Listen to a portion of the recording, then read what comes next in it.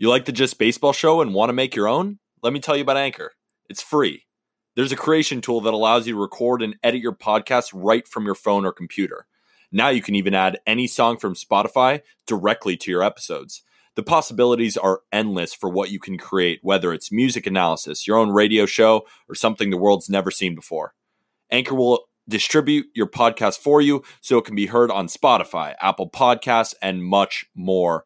You can make money from your podcast with no minimum listenership. It's everything you need to make a podcast in one place. So download the free Anchor app or go to anchor.fm to get started. Here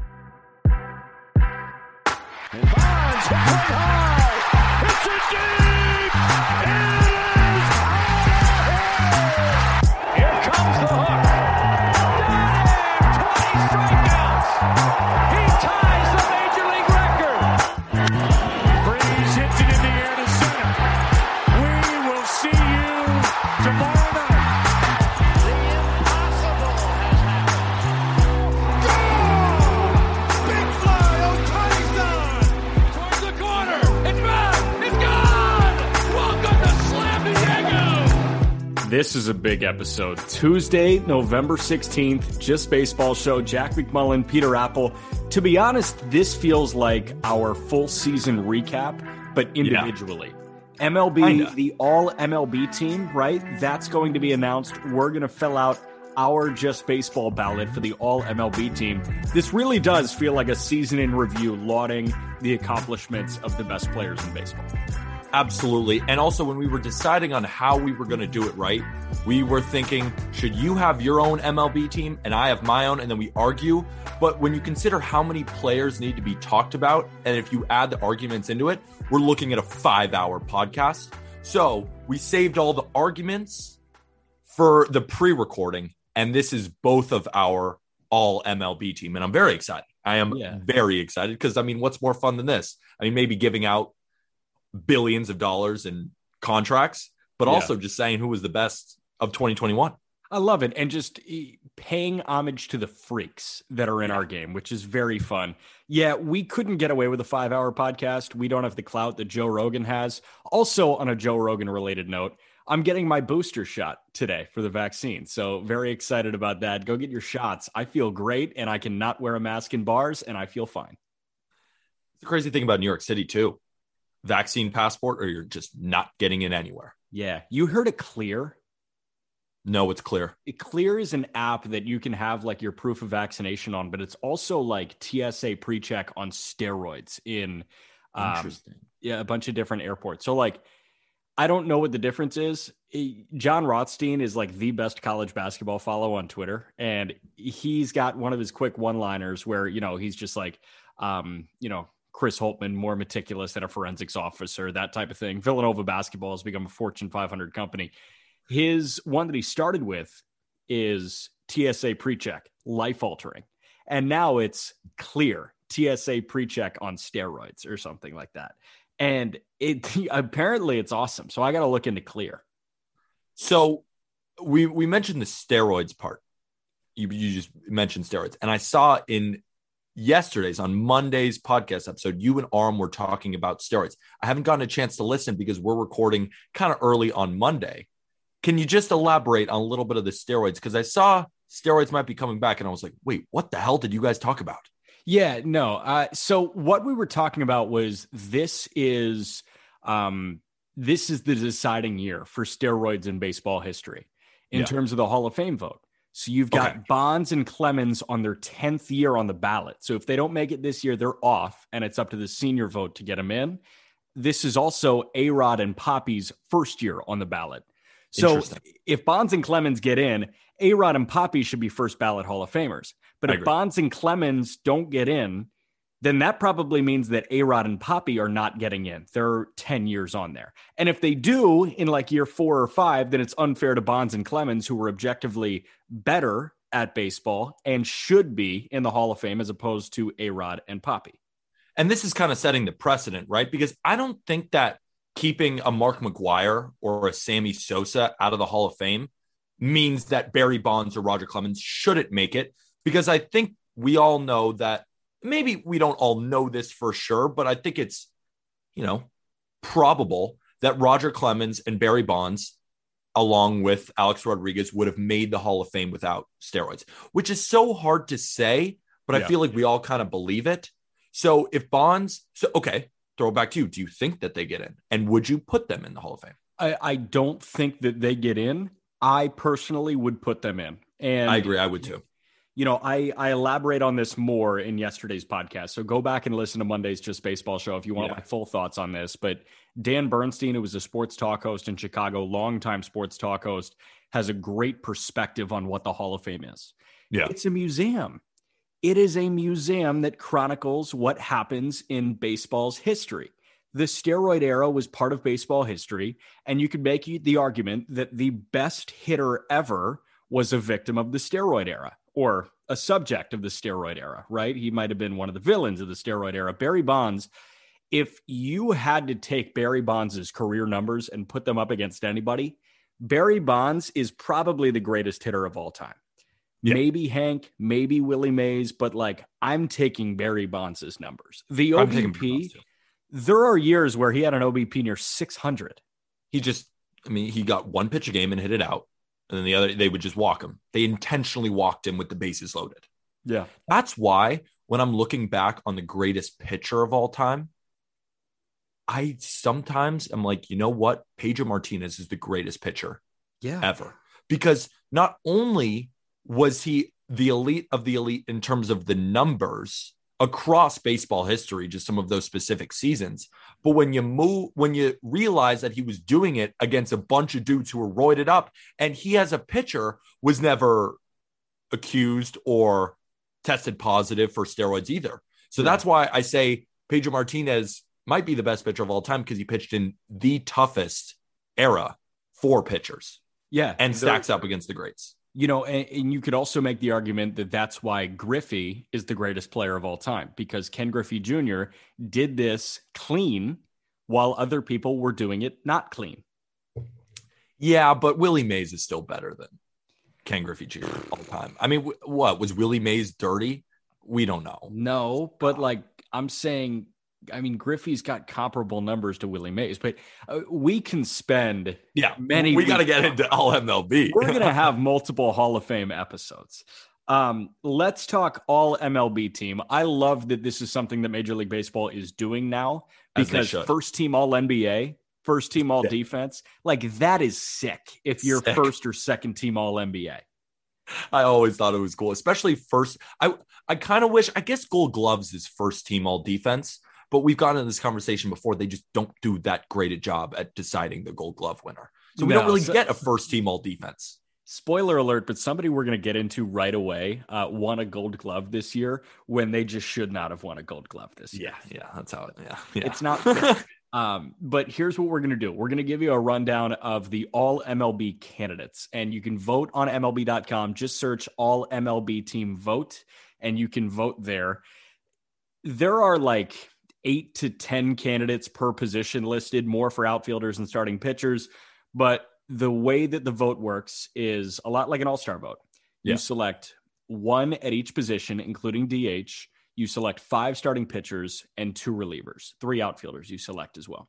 So we're going to run through, we're going to give you a brief statistical rundown of each candidate, tell you why they're worthy. We also put together our All-MLB team. So we will tell you the winners at the end of each position, breaking it down. We're also going to run through the team at the end of the pod. You ready to roll? Sounds good to me. Let's roll. Right. Like this is going to take a lot of time. So let's just there's a lot of players and a lot of players that deserve some love too. So let's just start with first base. Hey, before we get into this, about an hour ago, the Beloit Snappers, the high A affiliate for the Marlins, totally rebranded, and they are now the Beloit Sky Carp. The names in minor league baseball, I don't get them. I mean, they're kind of hilarious, but I mean, you're the voice of the tin caps. What the hell is a tin cap? It's an apple that wears a pot on its head. What's wrong with like being like the Hawks or the Eagles or the Lions? I mean, these are all just kind of basic, but but like the Sky Carp. It makes minor league fun. Let's talk first base. Let's start with the guy that won a Gold Glove but shouldn't have won a Gold Glove. Paul Goldschmidt should be considered. He had a negative defensive WAR, but he still won a Gold Glove. He's been a really good defensive first baseman the entirety of his career, so this felt like a benefit of the doubt thing. But Paul Goldschmidt was sneaky with a 294 clip, 31 bombs, and 99 RBIs. Is Goldie back? Goldie's absolutely back. I don't know if he ever really left. Yeah. I think maybe he had some down seasons according to him. And a guy we're going to get into later, Mookie Betts, a down season according to him, but still elite. And I feel like Goldschmidt has ranked with the elite first basemen for a while now. The only question that in Paul Goldschmidt's career is whether he becomes a Hall of Famer when it's all said and done. I mean, Goldschmidt has turned in a fantastic career, and he turned in another phenomenal season in 2021. Yeah, he needs to do more. And his problem was he kind of dipped into obscurity with Arizona for a little bit, but he was still putting up crazy good numbers. Remember, he started really poorly this year. He almost kind of gave me Kevin Love vibes. Yeah. You know, with the Timberwolves putting up 23 and 14, with the Diamondbacks just hitting 300 with 30 bombs, nobody's noticing. Then he goes over the Cardinals. Doesn't have a great start, like you said. Also not a great start to 2021, but then the second half, it was like, I'm one of the best first basemen. I might be the best first baseman in baseball, maybe outside of our winner. So he definitely deserves to be in this mentions. Totally. Joey Votto, another guy that we got to mention, 140 WRC plus. Votto put together the third best power season of his career at age 37. His two better seasons power-wise resulted in an NL MVP and a second place finish in NL MVP. This was also the highest strikeout rate of his career, but he surrendered the insane bat to ball skills for more home runs and more RBIs, and it worked for him. Yeah, Votto still bangs. That's all I got to say. Still bangs. It's so cool to see him back, too, because he's one of the more likable players to watch in baseball as well. I just love that Joey Votto had this type of season and is back in the conversation for all MLB team. It's crazy. He's also funny as hell. Yeah, he's great. I love everything about him. His interactions with the fans are great, and they're wholesome, or they're hilarious if the fan's being a dick. Our third, and hold you accountable too. Yeah, exactly. Our third guy to be considered, but was close, no cigar, was future New York Yankee Matt Olson, 8th in baseball with a 146 WRC plus, 39 bombs, 111 RBIs, struck out 17% of the time, which is low, walked 13% of the time. He's a really good hitter. Probably finishes 2, I would say. Probably the second best season out of a first baseman this year. And it's looking increasingly like he will be a future New York Yankee. But for the A's, he was phenomenal. And also, it's so hard to hit in Oakland to have that type of offensive season. I mean, we haven't seen offensive seasons like that since 2014 Donaldson. And Matt Olson turned in that type of season. He's a stud. And put him in Yankee Stadium, look pretty good. Hey, doesn't Matt Olson feel like the kid that would get off the bus when you were playing like a home game in high school? He was the kid that got off the bus that you looked at and was like, oh my God, he's going to rip my heart out. I remember looking at Jack Flaherty, faced him in high school. He was on the mound of USC. Just so much more athletic, just so much bigger. And that's how Matt Olson looks like in the majors. Yeah, seriously. I mean, with that just a stance, big old, yeah. It's just like, how are you going to get him out? I don't know. He doesn't get out often. And that's why I'm excited for him moving forward too. Because was this a season that we should come to expect from Matt Olson? Was this a peak year? I don't know exactly, but I know he's going to be a very good player for a long time. We got to look at this. Home run derby contestants with the lowest strikeout rate. Like I bet Soto is a little bit lower, but Matt Olson's not far off at 17%. So a home run derby participant with those bat to ball skills, that's a very enticing player. That's a good point. That is a very enticing player. Our selection for the All-MLB first baseman is, I think, a shoo-in here, Vladdy Guerrero Jr. He led Major League Baseball with 48 home runs. He was tied with Sal Perez in that clip. He led Major League Baseball with 363 total bases. Total bases is every time you get on base, they add the bases you get out of the batter's box. So a single is 1 total base, a triple is 3, a home run's 4. He led baseball in total bases. He led baseball in runs scored. He was getting on base all the time. He was second in WRC plus only to Bryce. He was one of two players with Bryce with an OPS over 1,000. He was Fangraph's leader in offensive WAR. Vladdy Jr. put together one of the best hitting seasons we've seen in quite some time. And I could keep going into his numbers in the regular season of how amazing he was. We could just keep listing him off, what he led in. But I want to take you back to the beginning of the season, spring training, even before spring training. This was a guy who looked like a potential superstar, but just was straight up fat. He was a fat guy. He was big. He was bulky. The Blue Jays said, you got to drop weight. And once you drop weight, you're going to become one of the best hitters in baseball. And he's like, you know what? All right. Drops 40 pounds, walks into spring training, has, I think, at the time, 9 of the top 10 hardest hits in spring training, was raking balls. And we said at the beginning of the season, this is the Vladimir Guerrero Jr. coming out party. And that's exactly what happened. He was a hair away from winning the Triple Crown. Yeah. The only question now is Vladimir Guerrero Jr. already a top 10 player, or do we need one more season? Because, I mean, I feel like this is what we should expect going forward. But I don't know. We only did it once. So if he gets anywhere close to doing this again, he is, and every number can take a dip, but if he gets in the same ballpark in all these categories again, he's a top 10 hitter in baseball. Easy. He might be a top 5 hitter in baseball. That's what I was saying. Maybe it's just a straight hitter. You could call him top 3. You could call him top 3. You can Trout, easily Soto, call him Vladdy. top 10 right now. Yeah. So I think it's fringe. It's just, if you called him a top 10 player, I'd be like, makes sense. Yeah. If you didn't and said, I need you to see a little bit more, I'd be like, yeah, totally fine. But I think we all understand the talent level is top 10. He had a share of the home run title with 48. Do you get to cash out on that? What were your odds when you said Vladdy to lead the league in bombs? Plus 4,400.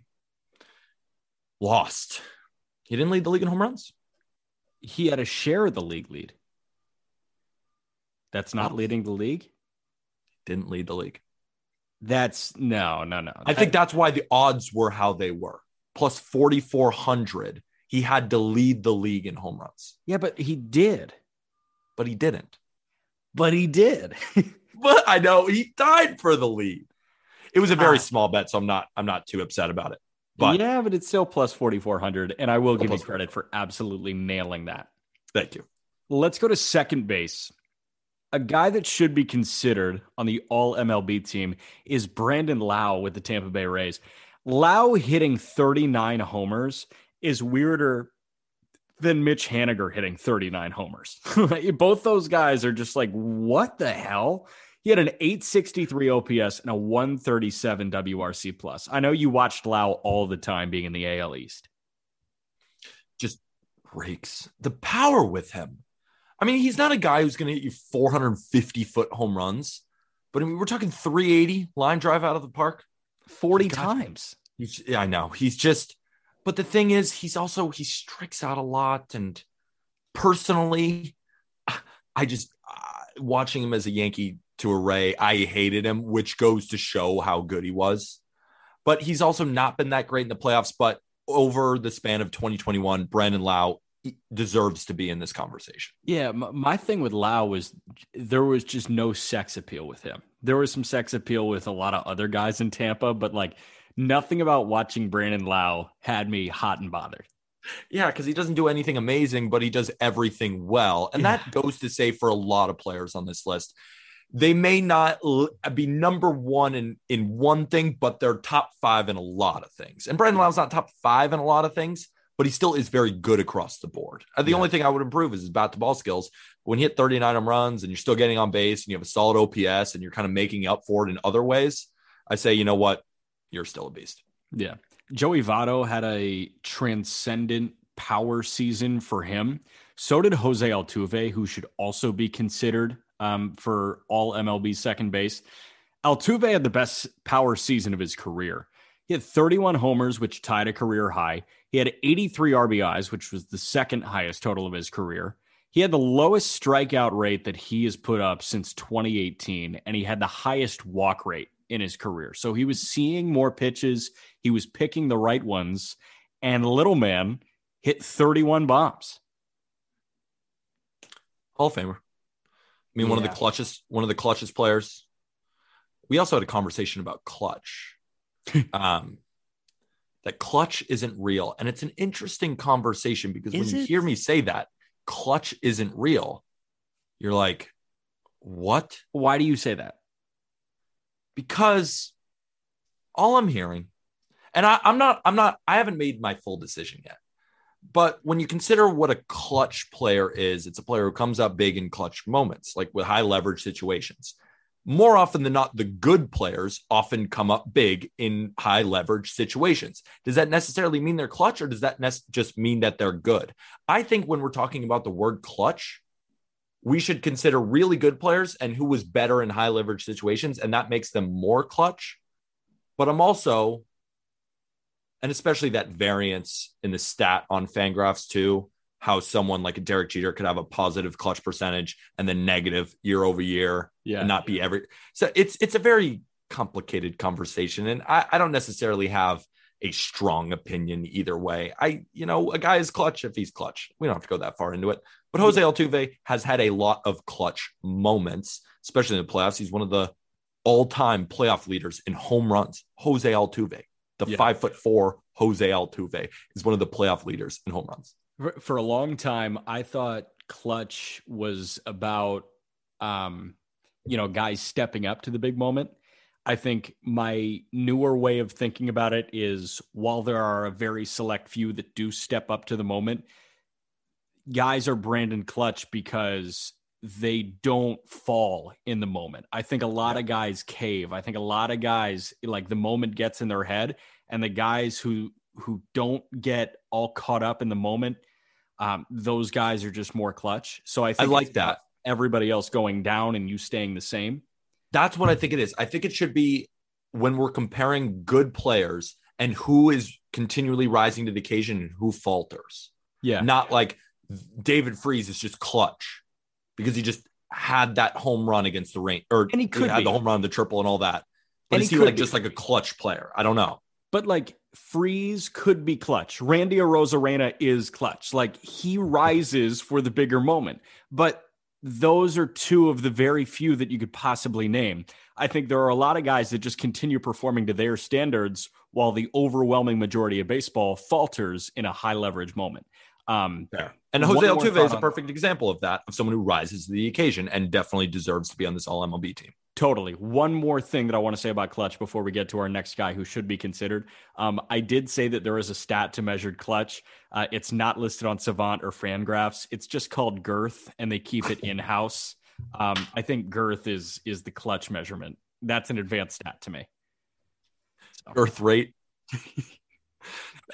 Correlation between clutch percentage and girth rate. Where does it meet in the middle? Expected weighted girth. Our next, this Tuesday episode took a turn, huh? Our next guy to be considered for All-MLB's second base position should be Ozzie Albies. He's just a switch hitting second baseman with 30 bombs and 106 RBIs. He went 20 for 24 to stolen base attempts. He won a World Series. He collected his second Silver Slugger. He plays pretty solid defense at second base. Ozzie Albies for the next 10 years is going to be considered for this honor. I agree. And he's just under such a nice contract too by the Braves. They locked him up for what? Do you know the exact numbers on that contract? Let me look at it right now. I want to say it's like 7 years, 35. 7 years, 35 million. Boom. Come on. Say what you want. You can even think he's overrated, because I've heard some of that in some circles, that his defense isn't actually as good as people think. The fact that he is a switch hitter, but from one side of the plate, he's just really not that good. But overall, Ozzie Albies, nobody's going to debate that he's a great player. And at $5 million a year, are you kidding me? I mean, one of the best bargains in baseball. That's stupid. And like, we say that, oh, these guys shouldn't be complaining because Ozzie Albies is still making $5 million a year. What he does and the amount of money that he returns to the Braves just for his production and his likability is valued at so much more than $5 million. You can say that athletes are drastically overpaid, but the reality is, like, LeBron, you can pay him any amount of money in annual salary to stay under the cap. Even if you paid him $100 million a year, his shoe brand brings in more money than that. He brings more eyes to Laker games.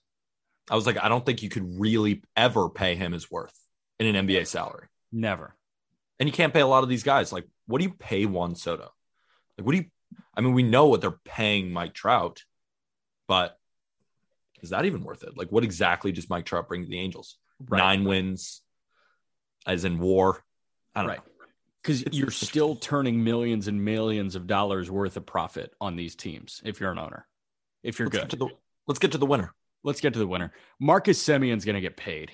Semien played in all 162 games. He led the league in plate appearances. His 45 home runs were 4th in baseball. This was the first season of his career with over 100 RBIs. His first true season playing at second base, he wins a Gold Glove and a Silver Slugger, and he was the 3rd finalist in a 2-horse race for American League MVP. Marcus Semien is your All-MLB second baseman. All of those numbers are impressive. The home runs, the RBIs, everything. I mean, the Gold Glove, the Silver Slugger. But what I really look back on is just like, he was so durable. He played every single game while providing excellent defense and offensive production. Like, he was really the far and away, I think, the best second baseman in baseball. And like you said, he can get paid, but he might not even be a second baseman next year. Team might say, you know what, you're just that good. We're going to put you back at short, even though his defense at short wasn't that great. Is putting him at second base maybe better for his offensive production? I mean, you saw Glaber when he moved from shortstop to second base, were the errors, the bad defense getting to his head, affecting his performance at the plate? Was that happening possibly with Marcus Semien? So maybe does he consider that? Or he's like, you know what, I'm just so good, I don't care, I'm playing short.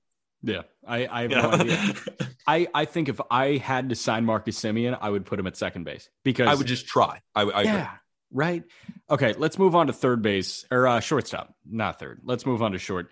Brandon Crawford is the first guy that you should be considering. He had the best offensive season of his career by a country mile. Career bests in batting average, OBP, slugging, home runs, RBIs, stolen bases, runs scored, WRC plus, all while winning his 4th Gold Glove. Brandon Crawford had this resurgent season, and it was beautiful. You could say Francisco Lindor has the best hands in baseball in terms of fielding a ground ball. You could even say possibly his teammate Javi Baez. I'm okay saying that in terms of just hands. Yeah. But Brandon Crawford's hands, is anyone smoother at fielding a ground ball in the game? No, I mean, everybody wanted to be Andrelton Simmons for a moment. Everybody wanted to be Derek Jeter. Everybody wanted to be Lindor. Everybody wanted to be Baez. But here's the thing. Through all of those guys, Brandon Crawford has been second on that list. And doesn't Brandon Crawford look like if you put together every shortstop in the history of baseball into one player? Like, and I said the same thing about Charlie Morton. He kind of looks like every pitcher ever had a baby. Yeah, he like is what they look like. He looks like what you draw as a shortstop. Right. What you are saying is the prototypical shortstop. He is the prototypical shortstop. That's what it feels like to me. So, yeah, I think that's and perfect. Their team won 107 games. I'm going to say that for all the Giants guys because they all deserve it. That too. Another guy who should be considered, Trey Turner, won the overall batting title with a 328 clip. He cleared Yuli Gurriel by 9 points, Juan Soto by 15. 195 hits for Trey, led Major League Baseball. He was 3rd in baseball with 32 stolen bases. He got on base at a 375 clip, and he had a 142 WRC plus. Trey Turner is, we've said it, one of, if not a top 3 overall player in baseball. Like, he's just so gifted at baseball. He is gifted at baseball. And it's another one of those things. I mean, in terms of talent, I mean, you could kind of make the argument. It's just like, what is Trey Turner bad at? But I think what really sets him apart, I think, is his speed.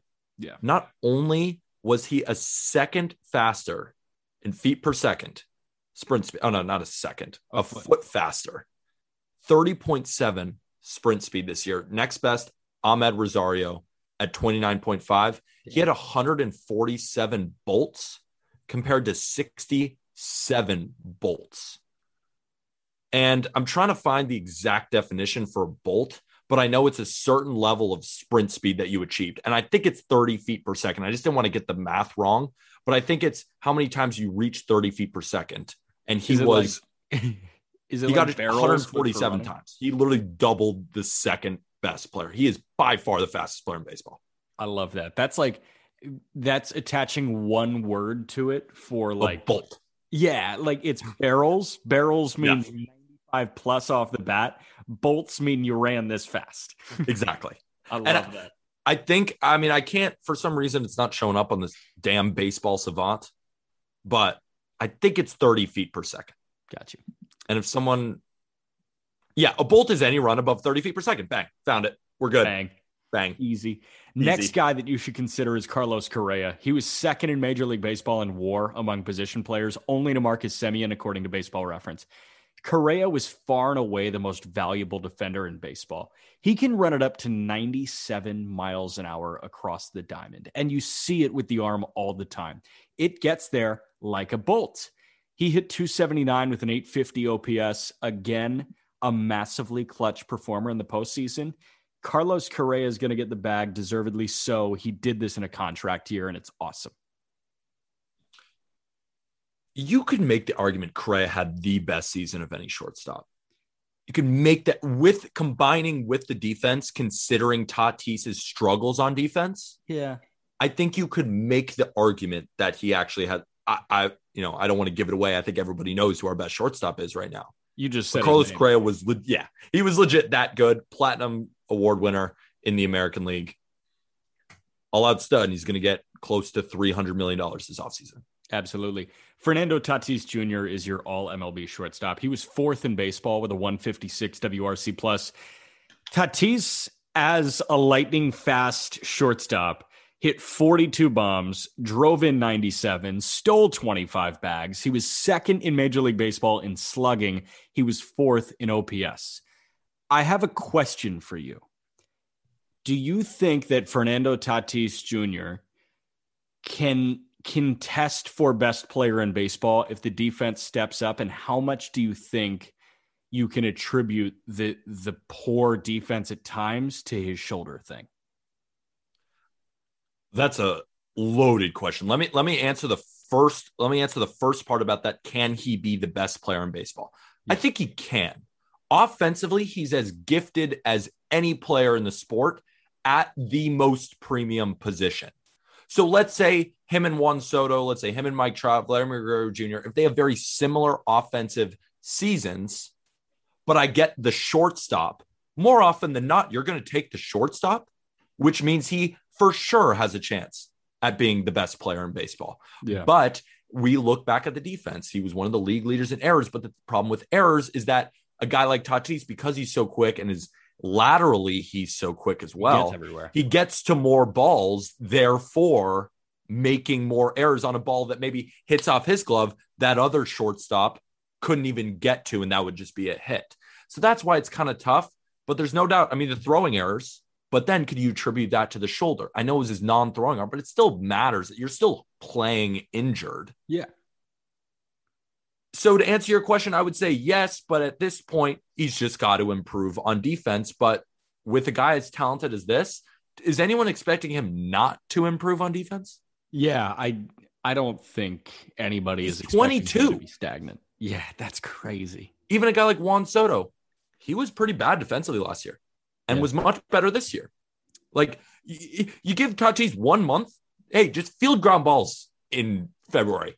He'll come back. He'll be fine. Right. If you here's the thing about Soto and Tatis. They don't have much shit to work on offensively. That's the thing. It's like, what are they working on?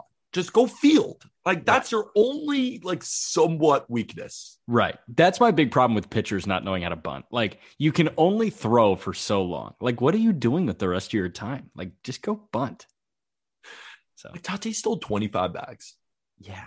Also, think about this. I mean, you know it. You've swung a bat hundreds of thousands of times before. Your front shoulder being hurt that badly, that's hard to swing. And this guy put out 42 bombs. That's the thing. Did we even get a 100% of Tatis this year? Hell no. That's That's the crazy part about it. Yeah. We were dealing with an injured 22-year-old who was no doubt about it a top 10 player this year. Sky's the limit. Sky is absolutely the limit. Third base, let's start with Manny Machado being somebody that should be considered. He was in the 96th percentile in average exit velocity. He hit a ball 120 miles an hour. Like, Machado's got it with the bat. All in all, he hit 280 with 28 bombs, 106 RBIs, all while not taking a step back defensively and being that Swiss Army knife that you can put out in shallow right field in the shift.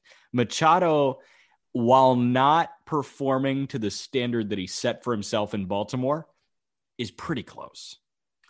I think he's right there. He's right there. The defense is still good. I mean, it's still Manny freaking Machado.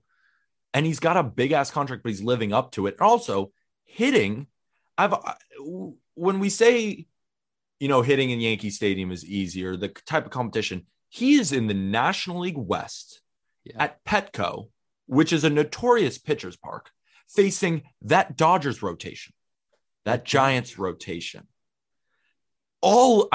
Rockies and Diamondbacks certainly helps. Hey, man. But Antonio Senzatella.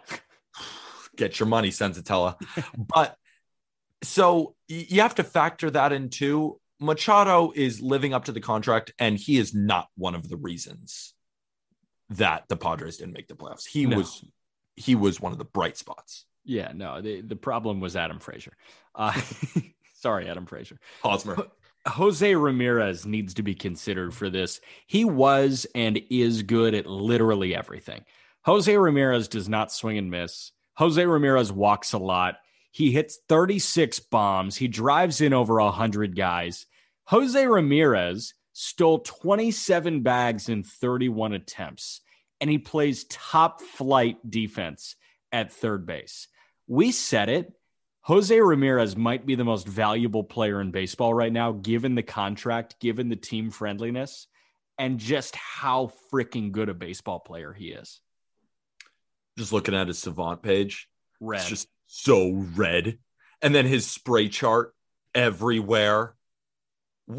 I'm going through it. There is nothing he doesn't do at maybe close to an elite level.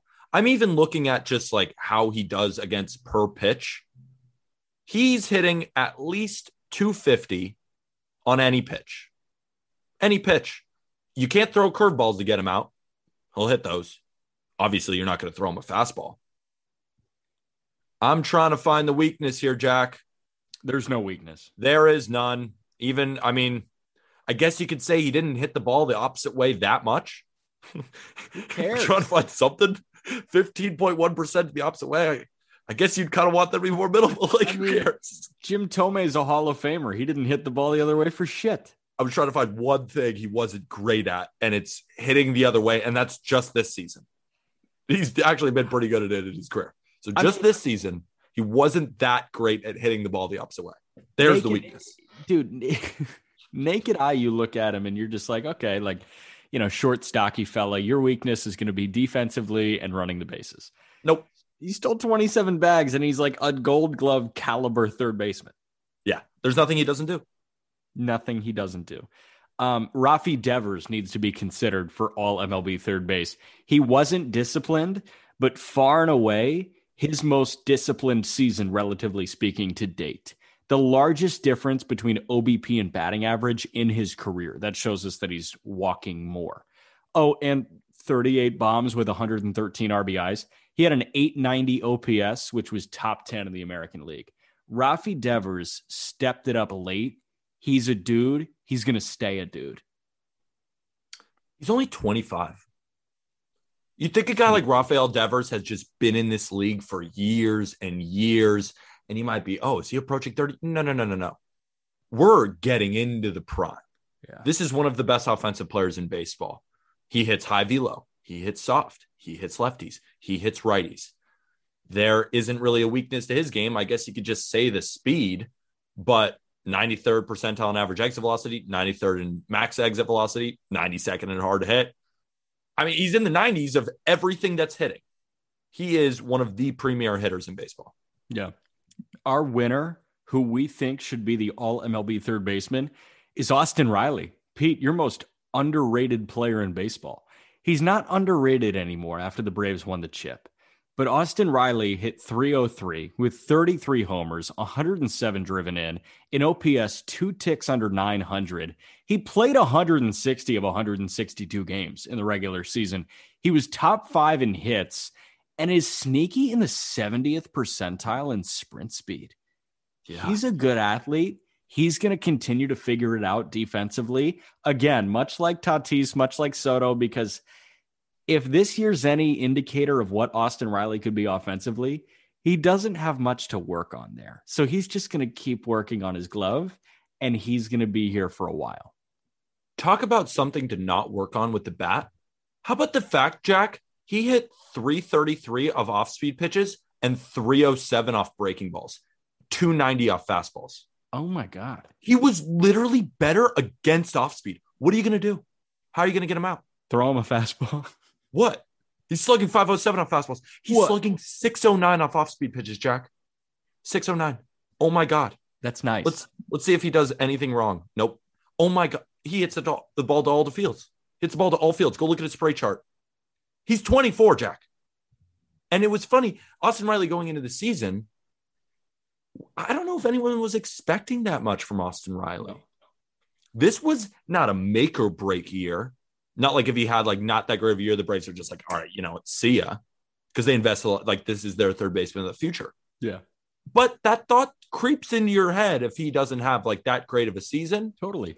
But he has a Donaldson type season. Like I said, in 2014, 2015, this guy, I love Austin Riley. Just rakes. I mean, he was one of the scariest hitters in the postseason. You said my name often when you were trying to tell me what he does really well. It's like you're trying to convince me that I need to buy into Austin Riley is good. Like, I'm all the way in, okay? Like, there's no need to badger me about Austin Riley. I'm all the way in. All right, that's fair. We added one more guy, so instead of 3 kind of runners up, we've got 4. We'll go rapid fire through these catchers because we got to make up time, right? Will Smith with at least 300 plate appearances. Will Smith ranks 4th with a 130 WRC plus. He cut down on the swing and miss and the chasing in his game. He is vastly improved defensively. Mike Zunino, another guy that should be considered. He had a higher WRC plus than Sal Perez, and he hit 33 bombs. Yasmani Grandal should be considered because he led Major League Baseball with a 23% walk rate. In 93 games, Grandal had 87 walks and 82 punchouts. He hit 240, but with a 420 OBP and a 940 OPS. And then this is the one that's going to hurt. Sal Perez is the runner-up. Sal Perez is, Grandal led catchers in WRC plus. Whatever you want to rank it, these are the guys. Yeah. And Salvador Perez hit 48 home runs this year and drove in 121. He led baseball in both. He had a share of the homer lead with Vladdy. But our winner the problem is it's the framing. Like, he was one of the worst defenders in baseball, but you get to be on the runner-up. You hit 48 bombs and drive in 121. At some point, it's like, dude, the guy almost hit 50. When's the last time any catchers doing that? And also, we've talked about this before. Do you think it's hard to frame Jackson Kowar, Chris Bubich, Brady Singer, all of these guys who are young pitchers and the Royals go stuff first, control command later. So you're trying to hone in an entire staff of rookie pitchers, all trying to show off their best stuff so they can stick in the rotation. Do you think it might be hard to catch all these guys every day? And everyone's pointing to Sal Perez's walks. He can't walk. He has to go up and try and drive in runs. He has to. He's the only one in that lineup who does so outside of like a Whit Merrifield. He had to be the guy. If it's 3-1, he's swinging. He's not looking for the walk. He's swinging. And that's why you see some higher strikeout rates. See a lower on base percentage, but he made up for it by hitting legit 48 bombs, driving in 121 runs. Legit 48 bombs. But there was a guy that was just better. And talk about going out on top. Buster, our king, Buster Posey should get your all-MLB vote at catcher. He's getting ours. He was really close to a 300, 400, 500 slash line, 300 batting average, 400 OBP, 500 slugging in his swan song that we didn't know about until it happened.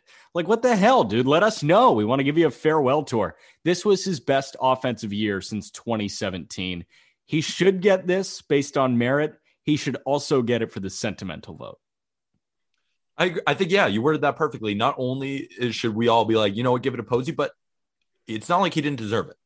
I think he was pound for pound, as if we're weighing catchers, the best catcher in baseball this year. When you talk about his defense and that offensively, he was right up there with Grandal, with Salvi, with all these guys, but yet commanded this staff, Kevin Gausman, Logan Webb, Desclafani, Cueto, Alex Wood. Do you think they looked pretty good because they got one of the best catchers, of our lifetime, framing the ball, throwing out runners, calling an amazing game every time? They won 107 games. Buster Posey, man. Look at the pen, too. I mean, McGee, Tyler Rogers, Doval, Dominic Leone, like they all had really good years. There is a direct correlation between Buster Posey being a really good catcher and that staff outperforming what we thought they could do. I bet if you ask them what was one factor outside just maybe yourself that contributed to a career year for you, Buster. I bet you 9 of the 10 are saying Buster, if not all 10. Yeah. And the one that doesn't is going to get shit on by everybody else. Let's go to DH. This is super easy because this guy has to make it in one category. Shohei's going to win. Let's walk through who should be considered. JD Martinez has the best bat to ball skills of the DHs. I like how you said that, Pete. He was 3rd in WAR, 4th in WRC plus among DHs, and he led the position in batting average. JD was good. He can swing it. He's just one of the scariest hitters in the lineup. Continually going to the playoffs. Who do you not want to face? JD Martinez. Talking about clutch. JD's just scary. Yeah. Still at 34. Giancarlo Stanton has uber power.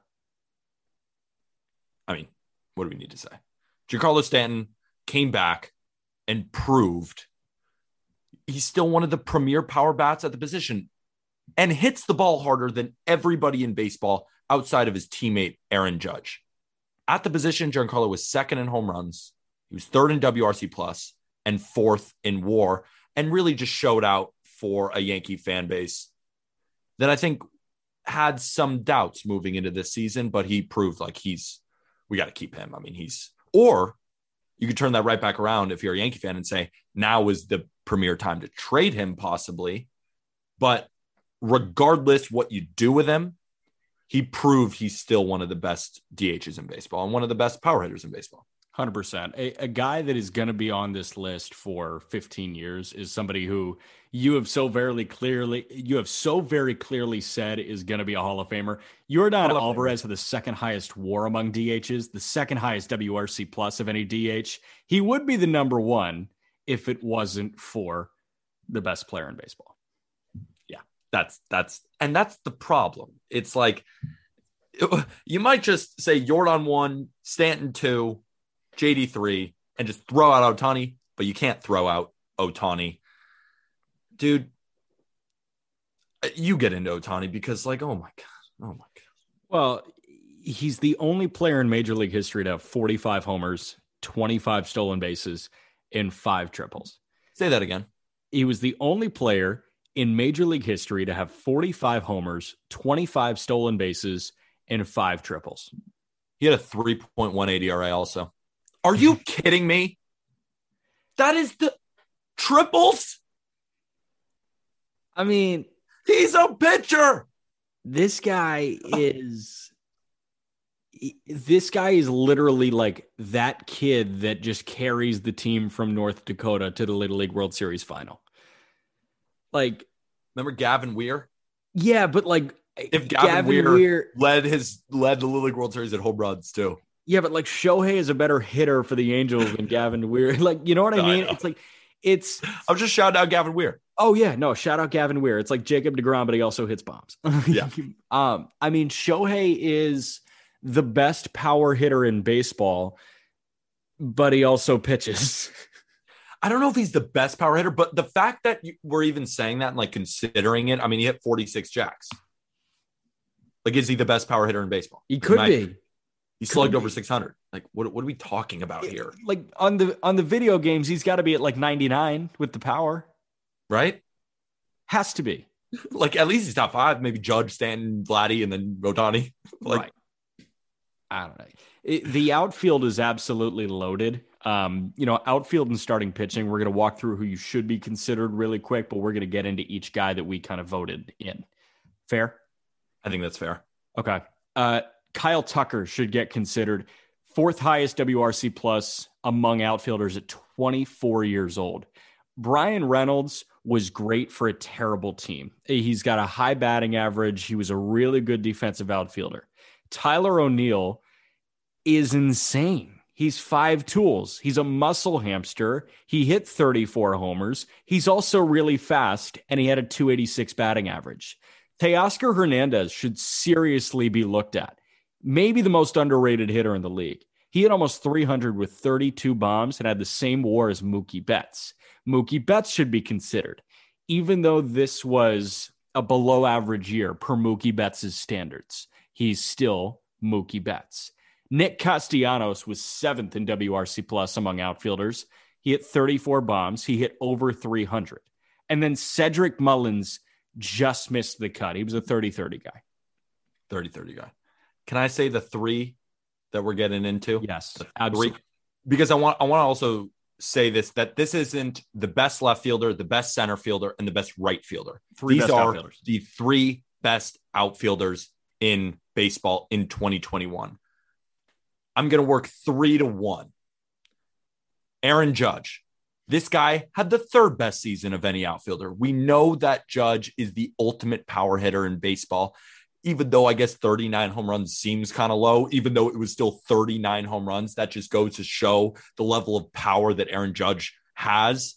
But he finished 3rd in WRC plus at the position and was tied for 3rd in WAR. And I think the most underrated aspects of Judge game is his fielding. He's really one of the best defensive right fielders in baseball. And the thing is with Aaron Judge is, yes, he's 100th percentile in average exit velocity, max exit velocity, and barrel rate, or hard hit rate, and barrel rate. But he's not going for a home run every single time. That's not his game. He's just not lucking, obviously, but he is kind of just lucking it because that's not his approach. His approach is to drive the ball to all fields, but he's just so goddamn strong that 39 of those balls just went out of the ballpark. Right. Like he's a guy that doesn't know his own strength. Literally. Because he views himself as this 6'2" skinny guy that's got to spray it everywhere. But the thing is, he's 6'7", 280, and it's all pure muscle. So, like, if he has the idea of spraying it everywhere, he's still going to spray it everywhere. It's just going to be really hard because he's the biggest human being in baseball. And I used to say Aaron Judge was the same weight as Zion Williamson, but now Zion Williamson looks like he's 350. I mean, he's a big old boy right now. Big man. Yeah. But he's still Zion Williamson. He's still a beast. But that just goes to show the level of size that Aaron Judge has. Totally. So number 2, Juan Soto. Plain and simple, I think he had the 2nd best offensive season. Not just outfielders, in baseball. Maybe 3rd behind Vladimir Guerrero Jr., but still. He's an on-base machine that does everything well. And Jack, he's approaching best player in baseball status. I think next year, if Mike Trout is dealing with some injuries, maybe a down year, and Juan Soto continues to do what he's doing, we have a new best player in baseball, considering the improvements that he made on defense, considering he's going into his age 23 season. This is maybe already the best hitter in baseball, but I'm still just going to give it to Mike Trout until further notice. Yeah, it's a track record thing. And the reason Trout is defaulting to it is because of the track record he built up when he was Juan Soto's age. Yes. But now Soto has built up this similar track record, and he's at the stage of his career that we anointed Trout the best player in baseball. Literally. So it's like until Trout starts faltering, because Trout, I mean, even before he got hurt, he was at 333. Yeah. Like his OBP was over 400. He was still elite. I think at the time when he went down, he was the league leader in home runs. So it's still Trout. But if you said Juan Soto is the best player in baseball, I wouldn't fight you too hard on it. That's how good this guy is. Yeah. But the guy who had the best offensive season in baseball is Bryce Harper. Plain and simple. Best offensive season in baseball. He led MLB in OPS. He led in WRC+. Couple that with 35 bombs and the third highest WAR of any position player. And as Arm said, Bryce Harper saw one pitch a game and would do damage every single time. In the counting stats, it's pretty close between Juan Soto, but if you want to go to one big number, WRC+, he had a 170 WRC+ this year. He was 70% above league average. Juan Soto, 166. 66. Pretty close. Really good. OPS leader, WRC+ leader, Bryce Harper, best offensive season, All-MLB. But him and Juan Soto good, both of them anyway, so who cares? They're both amazing. That's why you get 3. The democratic process. All right, that wraps up hitters. So far, we've got, let me open up the Google Doc. First baseman being Vladdy Jr., Matt Olson, Paul Goldschmidt, Joey Votto just missed the cut. Second base, Marcus Semien gets our vote. Ozzy Albies, Brandon Lau, Jose Altuve, second, third, fourth, in whatever order. Fernando Tatis Jr., we think, is the All-MLB shortstop. Carlos Correa, Trey Turner, Brandon Crawford to follow. Austin Riley, the third baseman, edging out Rafi Devers, Jose Ramirez, and Manny Machado. Catcher is Buster Posey, just barely beating out Sal Perez. Those guys kind of steer clear of Yasmani Grandal, Mike Zunino, and Will Smith, although it feels like Posey and Perez, teensy sliver of space, Grandal, and then a massive drop-off to Zunino and Will Smith. And then the DH, Ohtani, because, of course, followed by Yordan, Giancarlo, and JD Martinez. And then in the outfield, Harper, Soto, and Judge, Mullins, Castellanos, Betts, Teoscar Hernandez, Tyler O'Neill, Brian Reynolds, and Kyle Tucker should get your consideration. But we're going to do pitchers on Friday. We're going to do pitchers on Friday. We're going to split it up because we could just keep going, but the pitchers is going to take 45 minutes to an hour. There's a lot of guys that we got to talk about, show some love. So we didn't think about, putting you guys in. Like we said, this is going to be a very long podcast. So we'll do part 2 Thursday, though. Friday, you, me, and Arm, correct? Thursday, you and I again? Yeah. Yeah, why not? We're still trying to hammer out the offseason schedule. Yeah, but it's coming this week. We know it's coming this week, whether it's Thursday or Friday. Week. But we're going to have an episode come out Wednesday, Thursday, Friday anyway. So just stay tuned, people. Just keep listening. God. If you want. I mean, I would say we don't care, but we do care. So keep listening. We care a lot. And we love that you guys listen. Yeah. So thank you, everybody. No, not saying that thank you, everybody, yet. Yeah. But right now, all the podcasts, what am I talking about? Podcast, social media links are all in the description. Use code FADEJACK on our Instagram store to get all of your Just Baseball merch. We just came out with the Not Gambling Advice shirts, and we just came out with some hoodies right in time for the holidays. You have anything else to say, Jack? Yeah, just another fucking reminder to send me my merch and send your parents the merch. Send your parents stuff to wear. I will. I think I'm going to bring it to them in a gift. So Dad, Mom, if you're listening to this, you're getting some presents. Good. Hey, Mr. and Mrs. Apple, you raised a good kid that just can't figure out his shit when it comes to the merch. Thank you, everybody.